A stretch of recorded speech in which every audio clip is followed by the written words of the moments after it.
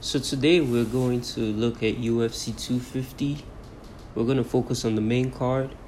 I'm going to give you my thoughts and ideas and the different fights, how I saw the fights going down, and what I think is next for each of the fighters as to who they should fight next. So we start off with the opening fight of the main card. It was a bantamweight fight between Sean O'Malley and Eddie Wineland. And I originally picked Sean O'Malley to win, but I thought Eddie Wineland was going to put up a fight. And Sean really showed up and showed out. And I'm very interested to see how they match Sean going forward, because the UFC has a gold mine in Sean O'Malley. The kid is charismatic, the kid knows how to talk, and the kid can fight. He really put it on Eddie Wineland. And Eddie Wineland is not just anybody's fool. He can fight. He was a first WEC champion. So to be able to do that to Eddie Wineland shows that you are legit, or you bring something to the table. What do I think is next for both guys? I think Eddie Wineland should look at retirement. I mean, he's 35 years old. You don't want to be that one dude that people are going to try to make their name off you. So I think Eddie Wineland should retire, and I think Sean O'Malley should start looking at the big dogs in the division. And the name that keeps creeping back up is Chito Vera. That's a fight that they tried to make a while back. I believe it was UFC 239, July of last year. Now it's the perfect time. Chito Vera is a very good measuring stick to see where Eddie Wineland is. Both guys are young, so whoever wins this fight moves on to the next stage. I think it's going to be an excellent fight, and I think both guys can actually even be on the main event of a fight night, or even in the main card of a very good pay-per-view. I think that should be the next fight for Sean O'Malley. I hear people talking about Cody Garbrandt. Let's hold off on that for a bit. But excellent fight by Sean O'Malley. The next bout was a welterweight fight between Neil Magny and Anthony Rocco Martin. I've always known Anthony Rocco Martin was game. He's always game. He's down to scrap.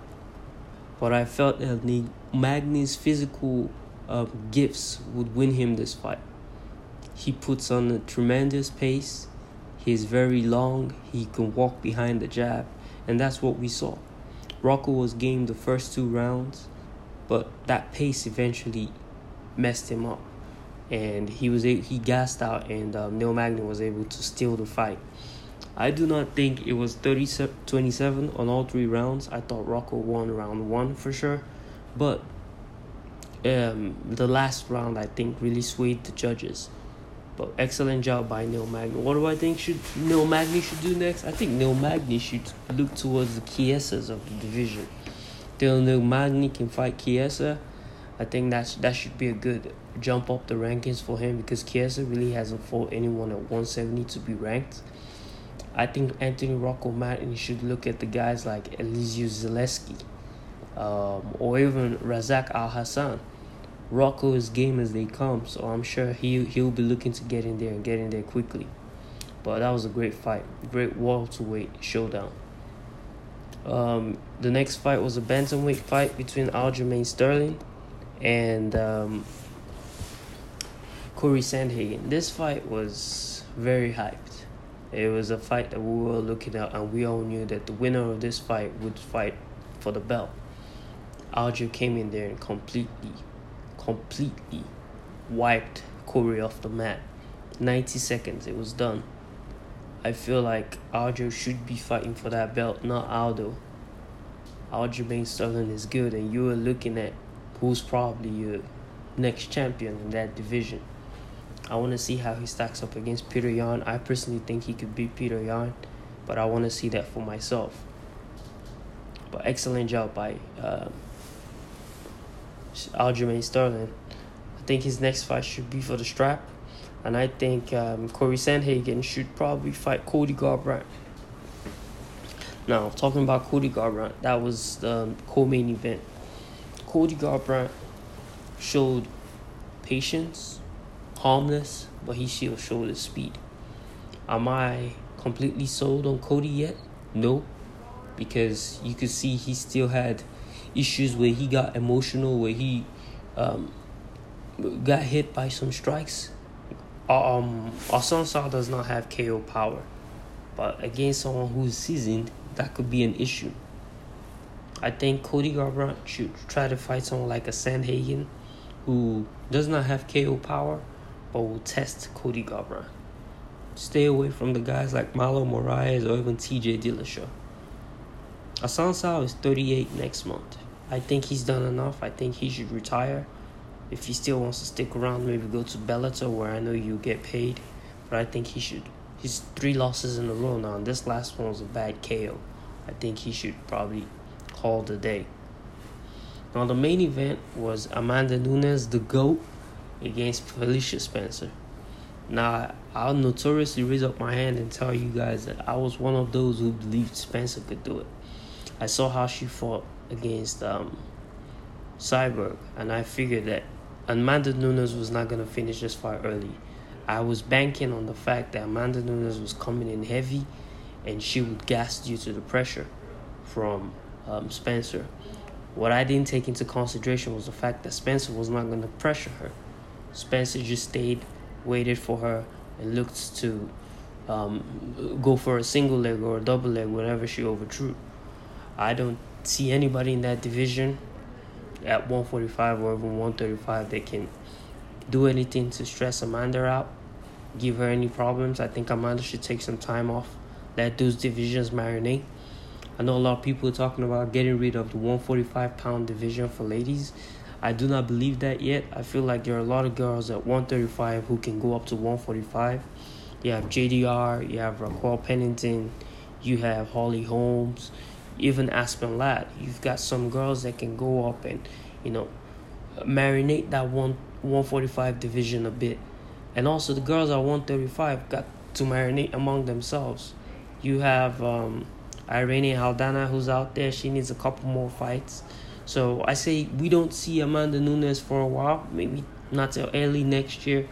Let that division marinate and let a good number 1 contender rise up from the ashes, and then we go again. But excellent job, Amanda Nunes. Completely beat the crap out of Felicia Spencer. Felicia Spencer, tough as nails, but back to the drawing board. She sustained some real damages. I don't know how early she wants to be back, but she has heart. So yeah, those are my takes on the main card. There were some excellent fights on the prelims, and I'll just touch on a couple of them. Chase Hooper for Alex Caceres, and I personally thought Chase Hooper was going to win because I did not respect Alex's discipline. I thought Alex would get emotional or even excited winning the stand-up battles and start throwing kicks against the guy who wanted to take him down, but he stayed disciplined. From time to time, he welcomed the ground exchanges with Hooper, and those looked very, very bad, but he stayed disciplined. He was able to keep the fight standing. He was able to hit Hooper and avoid Hooper's punches, avoid taking the fight to the ground where Hooper had the advantage. I think Chase Hooper should take some time off, because if you're getting tagged by guys like Alex Caceres, imagine what happens when you go to the upper echelon of the Shark Tank that is 145 division. So take some time off, kid. If you're 20 years old, take some time off. Focus on defensive boxing.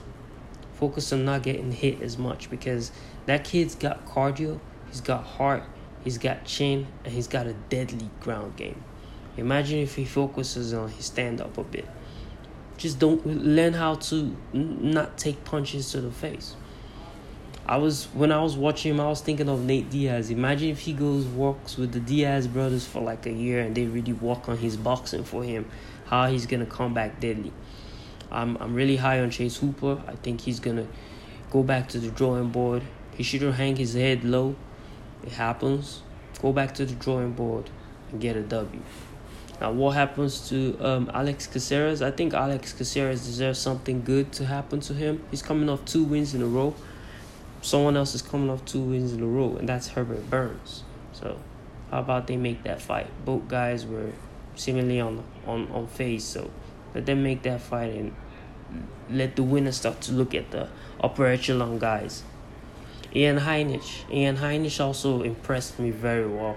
He came in there against a guy who is sneaky good, and he was able to win and finish the fight in the first round. I think Ian Heinisch deserves something good to happen to him. I was looking at Chris Weidman. Both guys are New York guys. Chris Weidman is looking for a fight. He was matched with Hermansson. Didn't happen. So how about Chris Weidman versus Ian Heinisch? That's going to be a good fight. Both guys are solid stand-up. Ian Heinisch has excellent takedown defense. Weidman has excellent wrestling. So that's a fight I'd like to see. Cody Stamann, excellent fight at 145. I think he looks better at 145, but he doesn't like how he stacks up against those guys at 145, so he wants to stay at 135, which is fine. How about we have Cody Stamann fight someone like John Dodson? The winner moves up in the rankings and fights one of those guys up there in the top 15. But excellent job, and my prayers to the Stamann family as they're going through such a tough time. But great fight by Cody Stamann. A fight that many people did not take into consideration or kind of got swept under the rug was a flyweight fight between Alejandro Perez and Jussier Formiga. Now, most people don't know that Jussier Formiga was the last guy to beat Figueiredo, who is most likely the champion at 125 pounds. And he beat him easy, through leg kicks. Alex Perez has quietly been making a name in that flyweight division. And I think his next fight needs to be a big fight. I think his next fight needs to be a title eliminator between Figueiredo and Benavidez. And I have the perfect matchup for him. How about we have UFC 251, quick turnaround. Alex Perez versus Moreno. And the winner gets a title shot. The winner gets a chance to fight for the strap in the next fight. All in all, UFC 250 was a great card. Excellent shows. It wasn't one of those, super stacked cards, but he had excellent fights. I thoroughly enjoyed it. I thought the guys really came out to fight.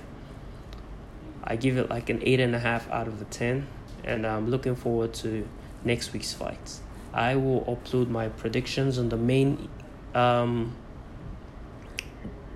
card for next week's fights, June 13th, headlined by Cynthia Calvillo and Jessica Ai. I'll upload those predictions coming up soon, but this is just a recap of UFC 250, and I thoroughly enjoyed it, and I hope you guys enjoyed it too. I'm out, y'all. It's all love from your favorite uncle, Uncle Yagi. Bye.